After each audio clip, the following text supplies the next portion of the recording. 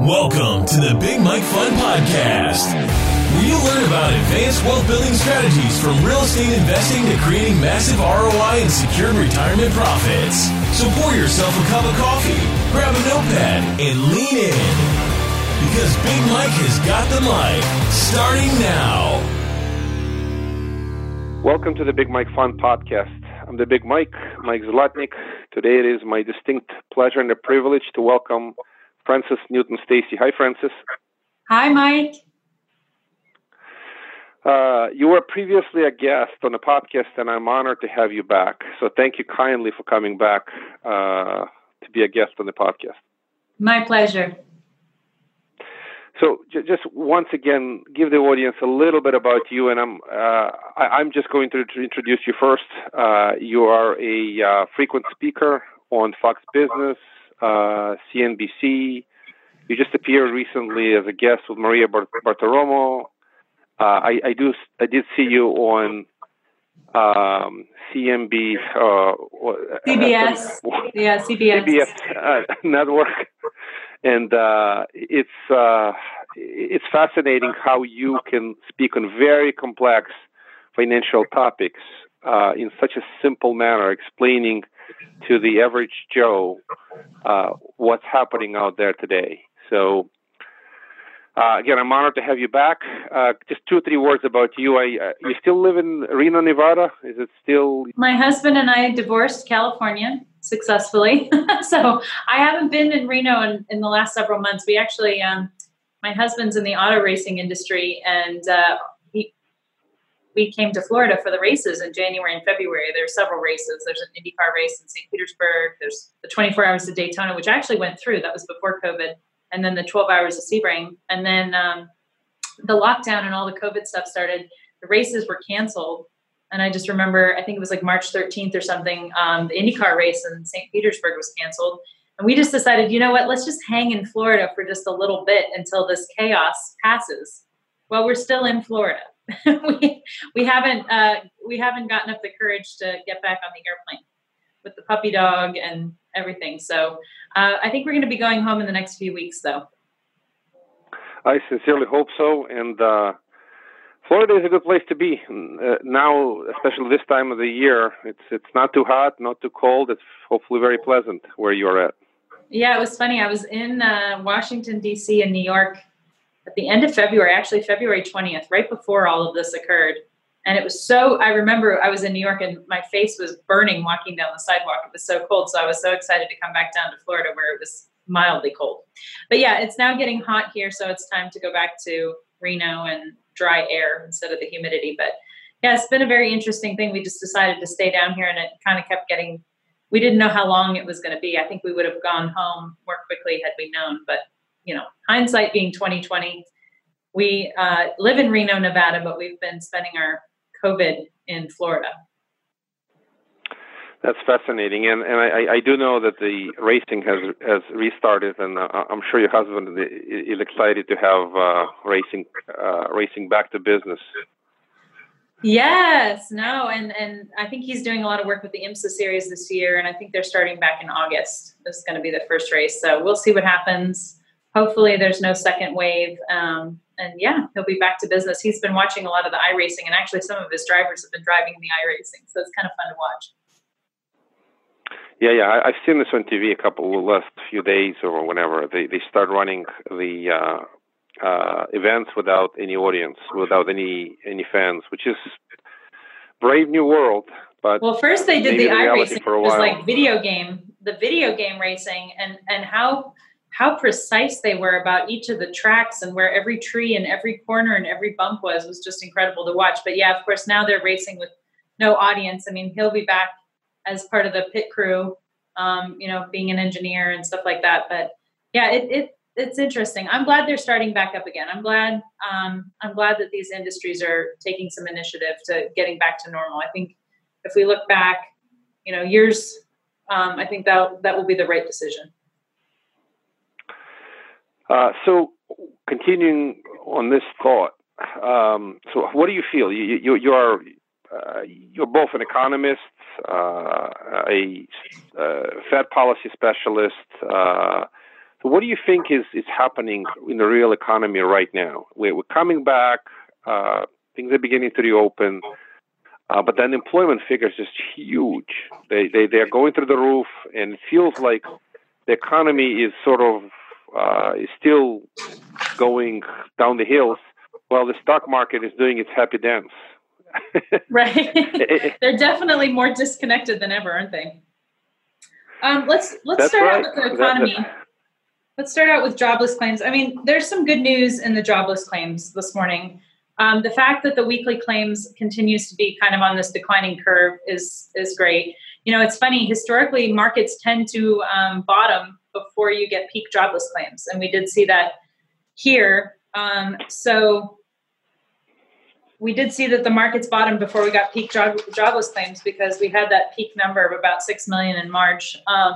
But now the jobless claims are continuing to decline. That's good news. The other good news is that the continuing claims are continuing to decline. So that's nice. So you've got about 4 million people who are not still on their claims that are getting back to work.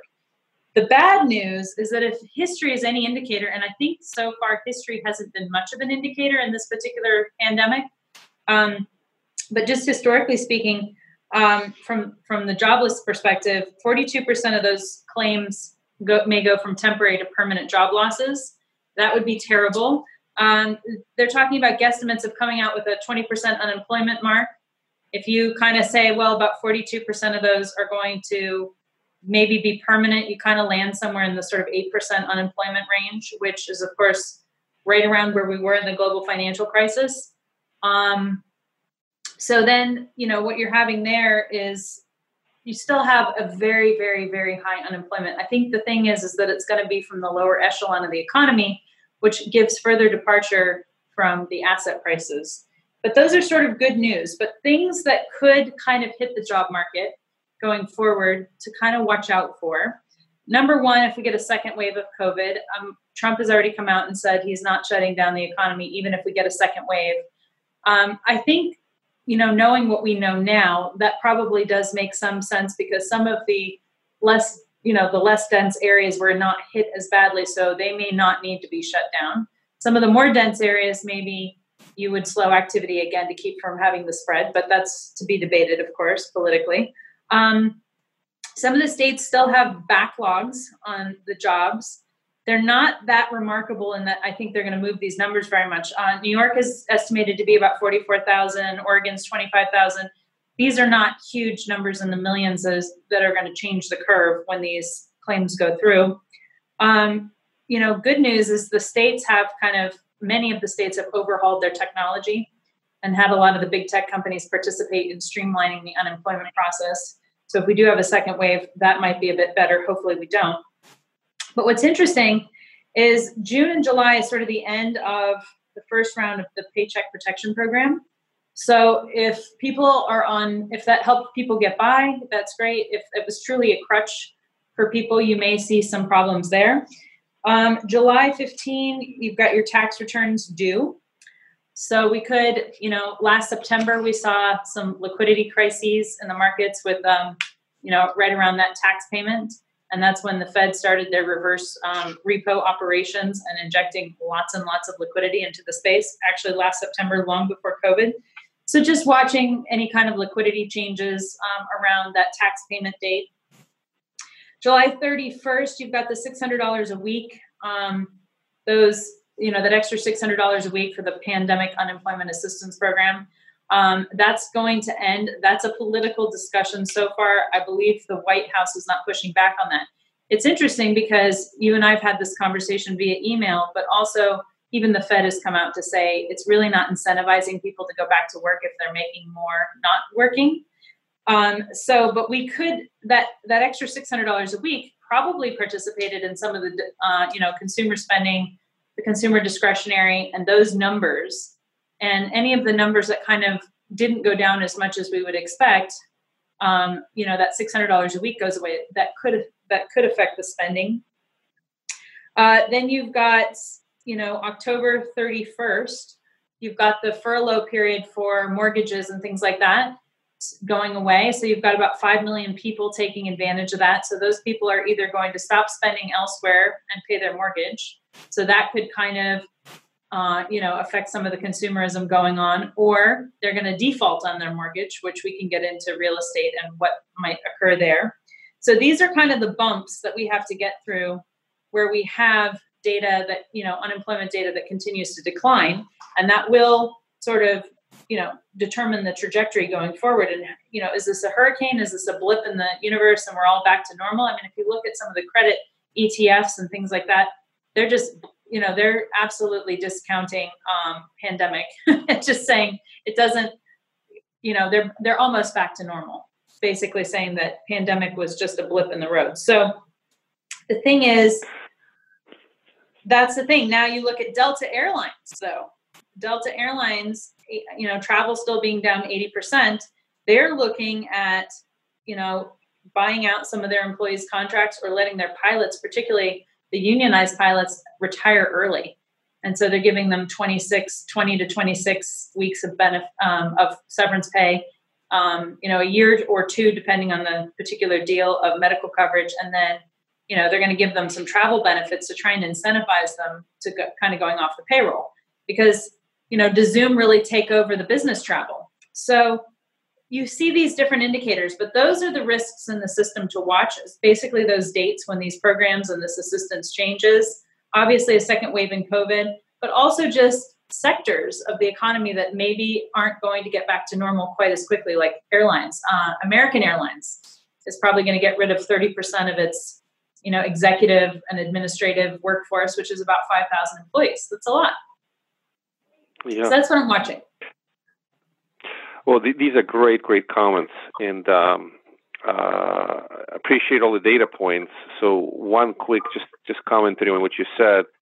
Everything I heard, there is a bipartisan support to create an incentive program for people to go back to work rather than collect the checks. So the $600 a week, it'd be great to get an extension, and it certainly supports people's ability to spend money.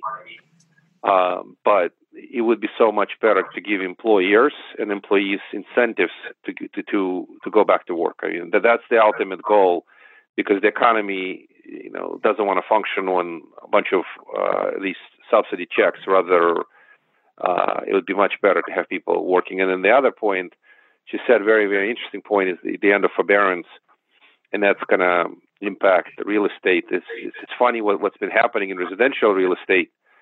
The supply of houses in the market have been really short, and the demand decent, and the prices have kept up.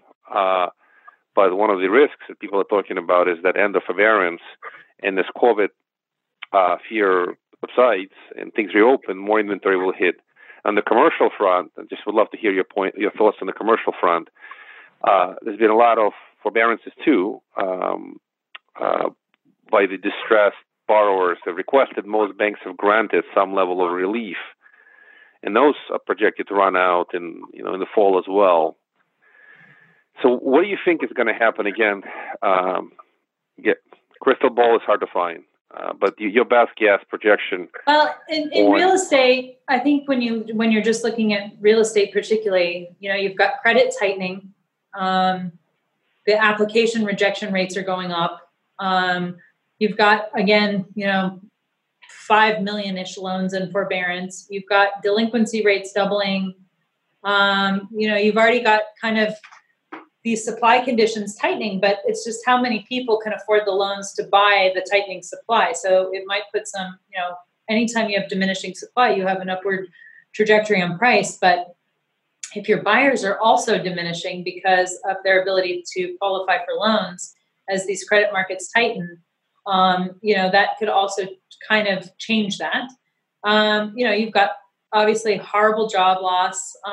You've got a declining international demand because of kind of the craziness that's happening with travel.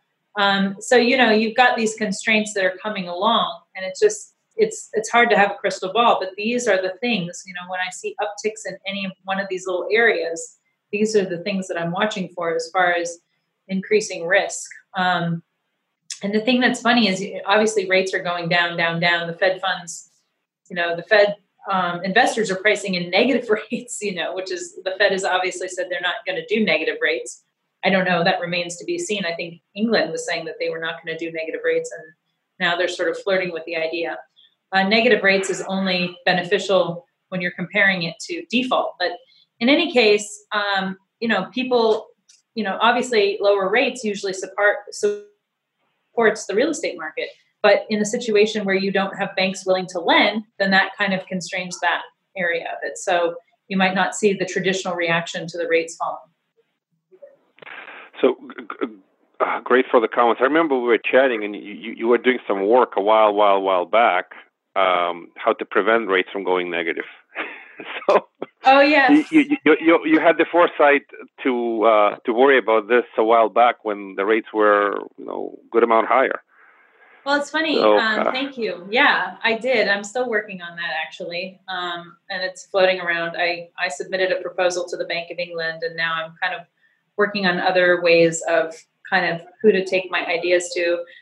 So everybody's so overwhelmed with COVID, they don't really want to have this discussion right now. But what's interesting is it was based on, the sovereign debt loads and when those are going to become onerous. And of course, we've done nothing but add to the sovereign debt loads since COVID. So I think there will be a time when my ideas will be very interesting. I mean, at this point in the United States, we're still sort of, saying that our rates are not going to go negative. But obviously, rates go negative when debt service becomes untenable. And it's sort of a de facto redistribution of wealth because it takes the benefit from the creditor to the debtor. And those sorts of things happen in eras where, the debtors can't meet the loan obligations. And I think we're going to see a wave of, credit ratings dropping and defaults occurring that's going to last, does it really hit in the third quarter? Does it really hit in the fourth quarter? And it will just depend on how large it is as to whether it affects the economy, because you've got so many trillions of dollars of stimulus now that, for instance, let's just say you take the China trade deal off of the table, or you have like $100 billion fluctuation in that deal, in the balance of payments and in tariffs, what have you. And it's just a blip compared to the multi-trillions and trillions and trillions of dollars that are sitting in, that are basically new liquidity in the marketplace. So anything with credit ratings, defaults, restructurings, it's all going to be about the numbers and what kind of a dent do those numbers put in the trillions and trillions and trillions of dollars of stimulus. So, of course, market people are pretty happy to say, even if those problems arise, then it's not going to put enough of a dent in those trillions. And the difference between this crisis and previous crises is the fact that, the Fed and, the fiscal response from the administration and Congress has been stronger earlier than ever before. So it's going to be interesting to see how that plays out. Well, so these are great points. A couple of quick further questions. So let's now go into Fed, because the stimulus has been massive, of unprecedented proportion, but now Fed action has been, if I got the data correctly, Fed was buying 28 times higher. They were buying $79 billion a day during the peak of the crisis in this cycle versus the 2008-9 cycle. They were doing 82 a month. So it's fascinating that the Fed action has been swift. When I ran the math, it was 28 times higher. And then they've announced all these Main Street lending facility and the fallen angel programs. They're buying the debt of the defaulted of the companies who's were getting downgraded into junk bond status. So what do you think about all this? The amount announced seems to be staggering, and maybe that's the reason the fear completely subsided, and investors are back to the happy days into the stock market. Is the Fed action plus the stimulus completely alleviated fears? And I haven't looked at the VIX lately, but I'm assuming the VIX have gone down drastically in the last couple of weeks. Oh yes, yeah, the VIX has come off remarkably. I mean, you had a couple of things there. I mean, you had the exchanges closed, right? So they just opened on Tuesday partially. The NYSE did. You had the exchanges close, so you just have to wonder how much trading was eliminated as a result of just not having the greatest internet connections. I mean, the whole premise of high frequency trading is that you're, a foot and a half or 6 inches closer to the server so that you can get your orders in first. The VIX has backed off to 25, and of course it hit, its all-time high was sort of in the upper 86 range, which of course, let's see what it was, 84, 83. Oh no, sorry. There's another day that was higher. It's about 86. It's a huge drop, but it's not complacency days when it was 12. So it's still shows higher risk, but it's no longer massive risk. It's like there's some level of risk or uncertainty.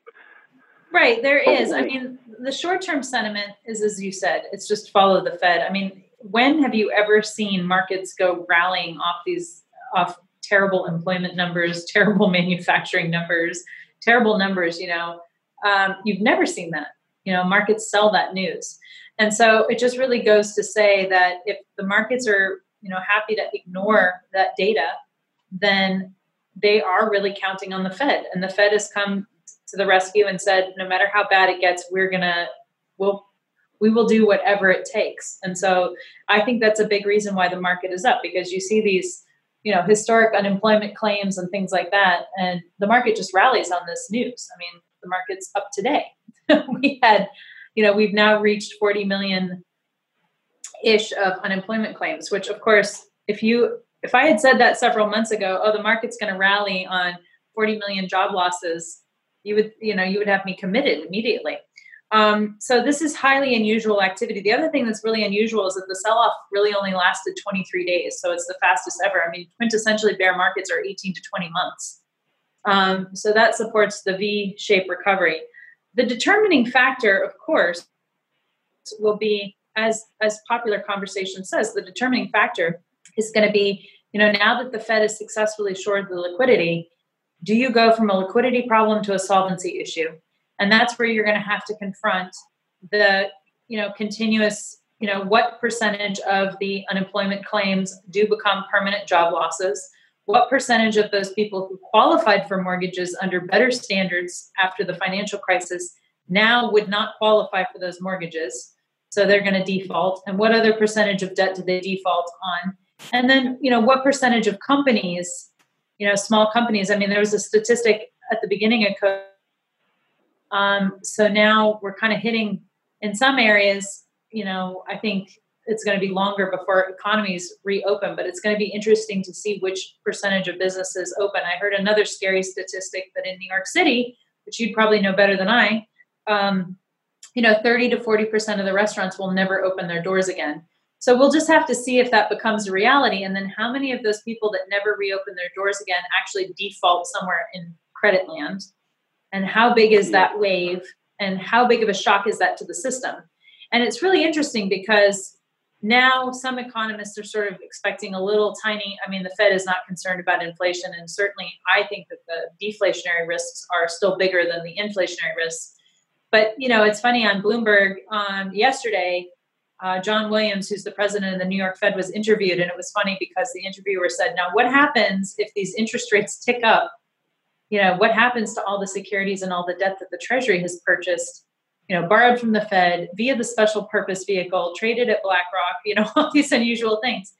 Will they endure losses? Now, they've come out and said that they will endure losses. It's not a big deal. But these questions become bigger the bigger the losses. And it's funny, John Williams skirted that question quite nicely because it is something out there that, is a potential risk that we don't know what's going to happen. He doesn't necessarily know what's going to happen. So those are the things to watch going forward. As far as the stock market goes, we were just having an investment committee meeting, and there were some technical signals for technical analysts that this could have been a bull. And the biggest thing was the April 1st, April 2nd, April 3rd sort of island, which old technical analysis says that it's called an island reversal. But that was kind of the first really bullish signal. And that was right around 2,500 on the S&P 500. And again, very hard to spot at the time, but very obvious in retrospect, as most things are with the market. I think the market will basically has the worst of the worst of the worst, and the Fed will bail us out priced in. So you're going to have to see some kind of surprise in the news. Loss of a China trade deal, maybe. Again, what are the numbers? But a second wave of coronavirus for sure. Otherwise, it's off to the races for the markets. Yeah, this is such a brilliant assessment. I greatly appreciate your wisdom here, and I have to say that I being in New York and having family members, including myself, gone through the virus, I had it without even knowing. I just tested for antibodies, but I have close relatives who have gone through it, and I have to say that I am concerned about second wave. And then as far as the statistic that you mentioned, that the 42% of people who are on unemployment now will never come back, it is a fundamentally scary number. So for now, they're getting liquidity to pay the rents and to pay for food and to stay afloat for now. But it is a fundamentally concerning number that might wind up with that 8, 9, 10, 11% unemployment after things restabilize. And then all this triggering of defaults. I heard a worse number for New York. So you said 30 to 40% will never reopen. I heard that 50 to 70% will actually fail. I mean, either they won't reopen, number one, and two, if they reopen, they just won't survive. So it's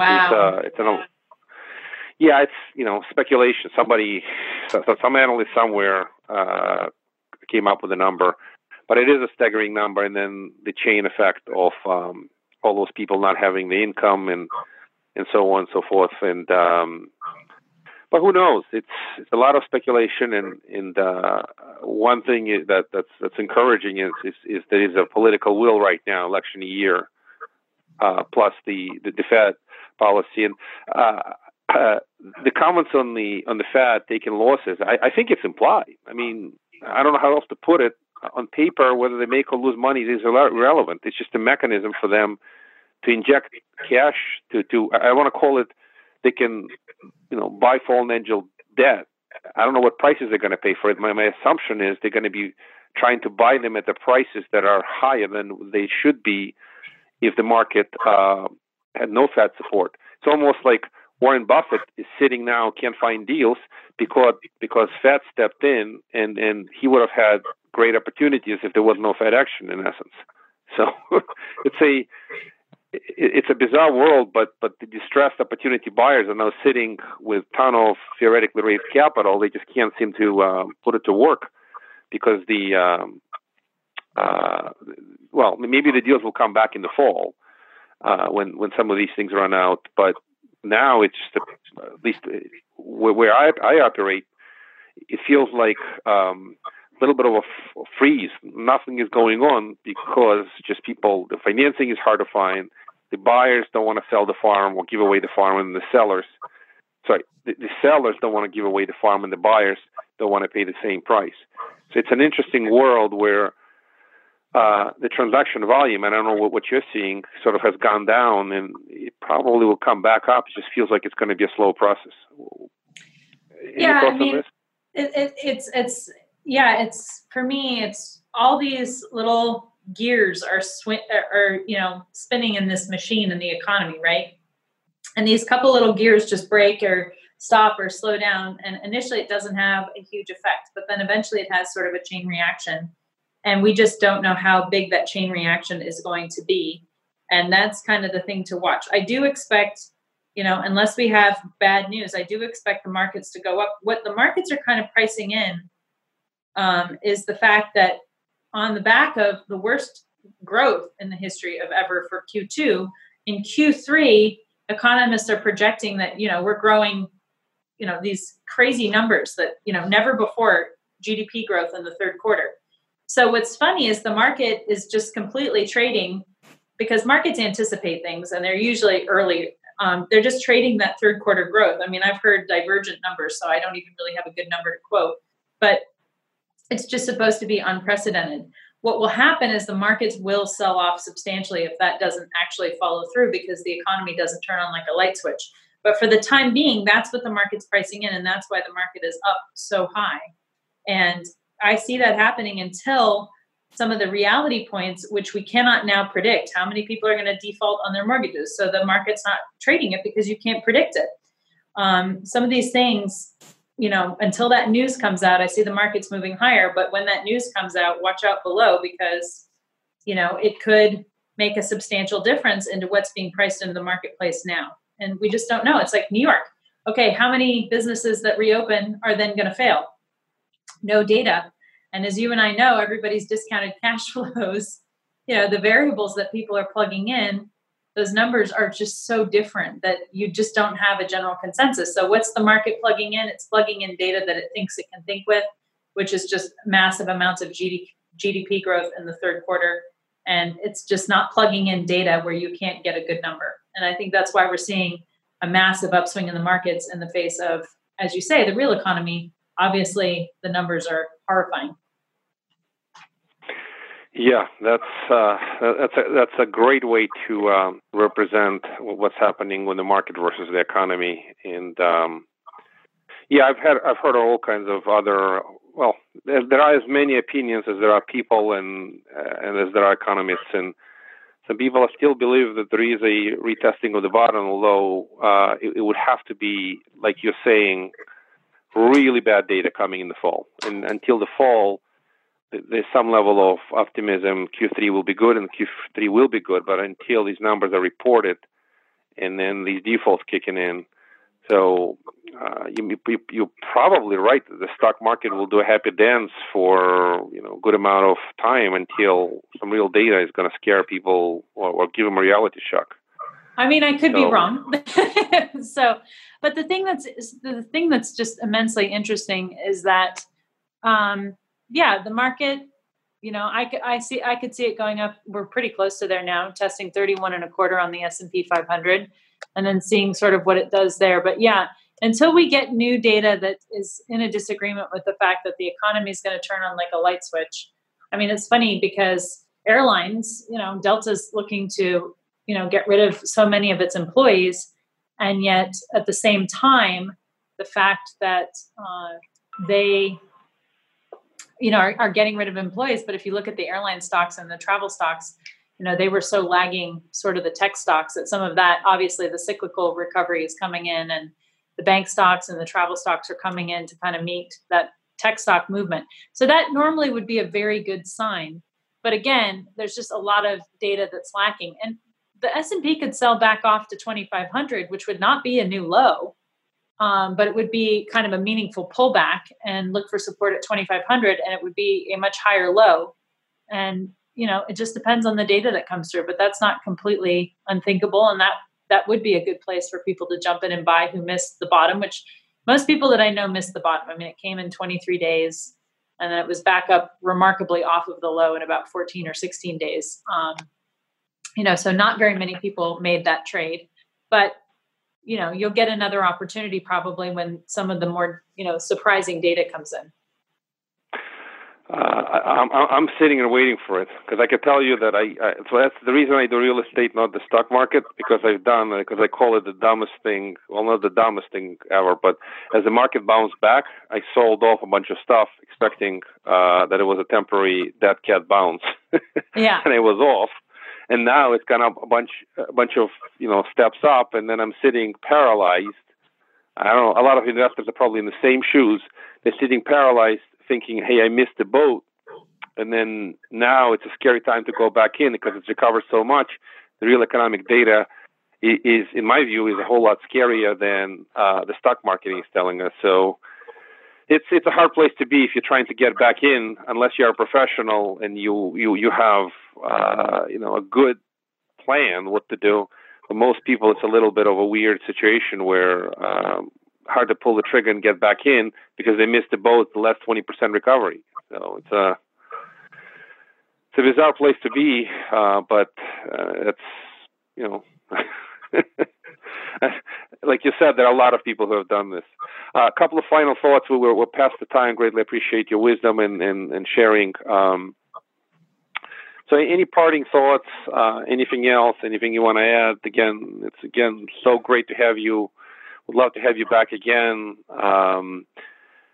Any thoughts on what people should or could do if they're not, is there a place to park the money anywhere temporarily, or this is more of a, wait and see type of environment, or, should people still, again, I invest in real estate, and I think the opportunities in real estate are beginning to reopen, and we're beginning to see some deals, although majority of really good deals are sort of in a waiting mode until some of these defaults take place. So in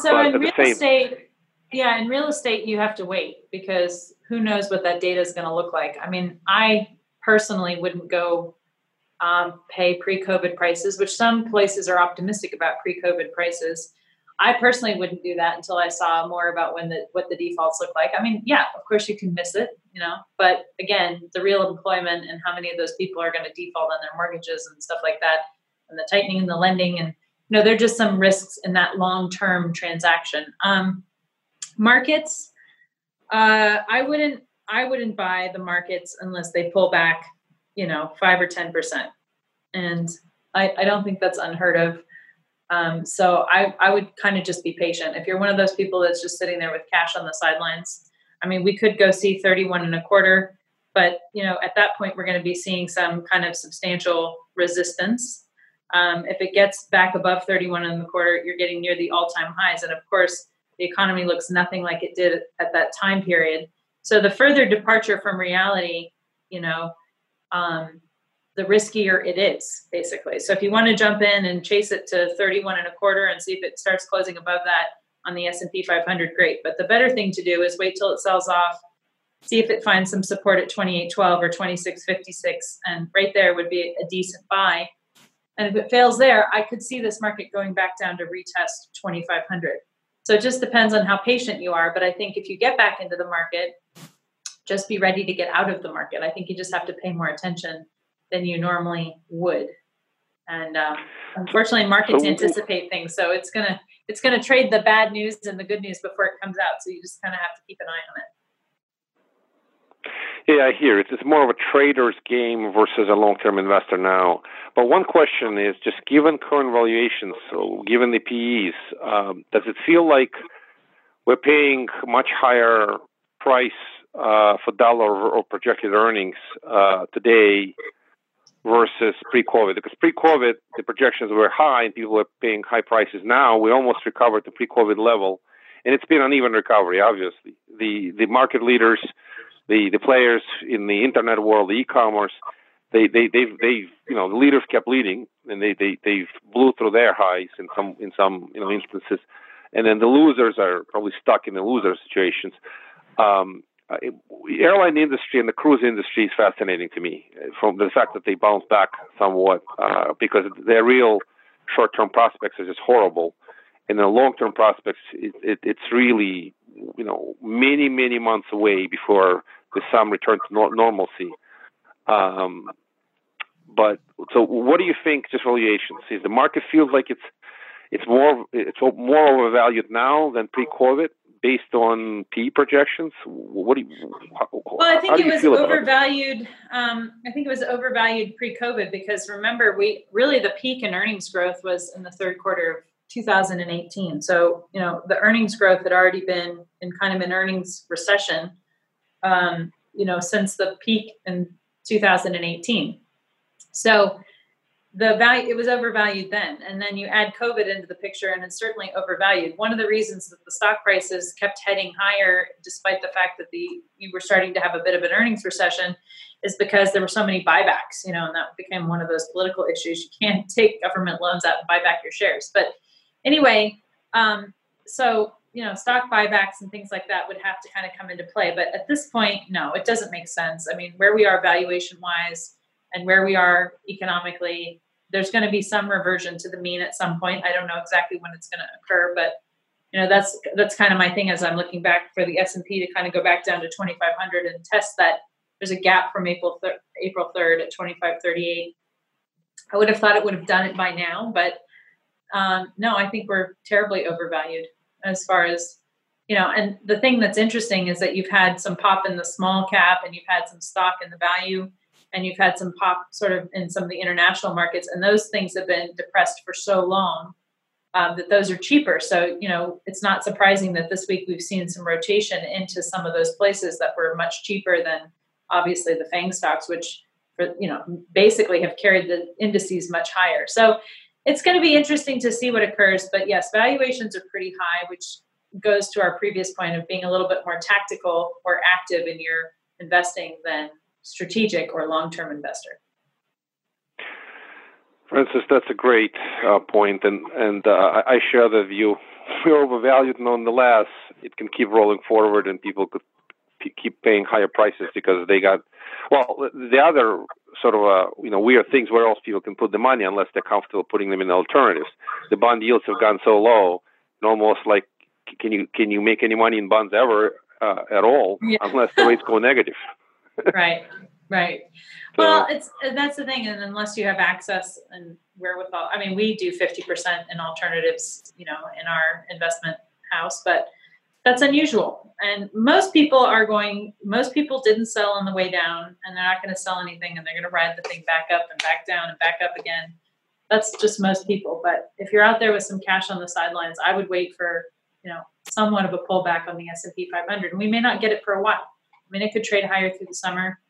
Obviously, historically, traders and people take kind of a break in August, and it could get crazy again back in September. But I wouldn't be in a rush to buy when it's, going up in a straight line, because just historically and from a probability perspective, markets that are up have more of a probability than going down.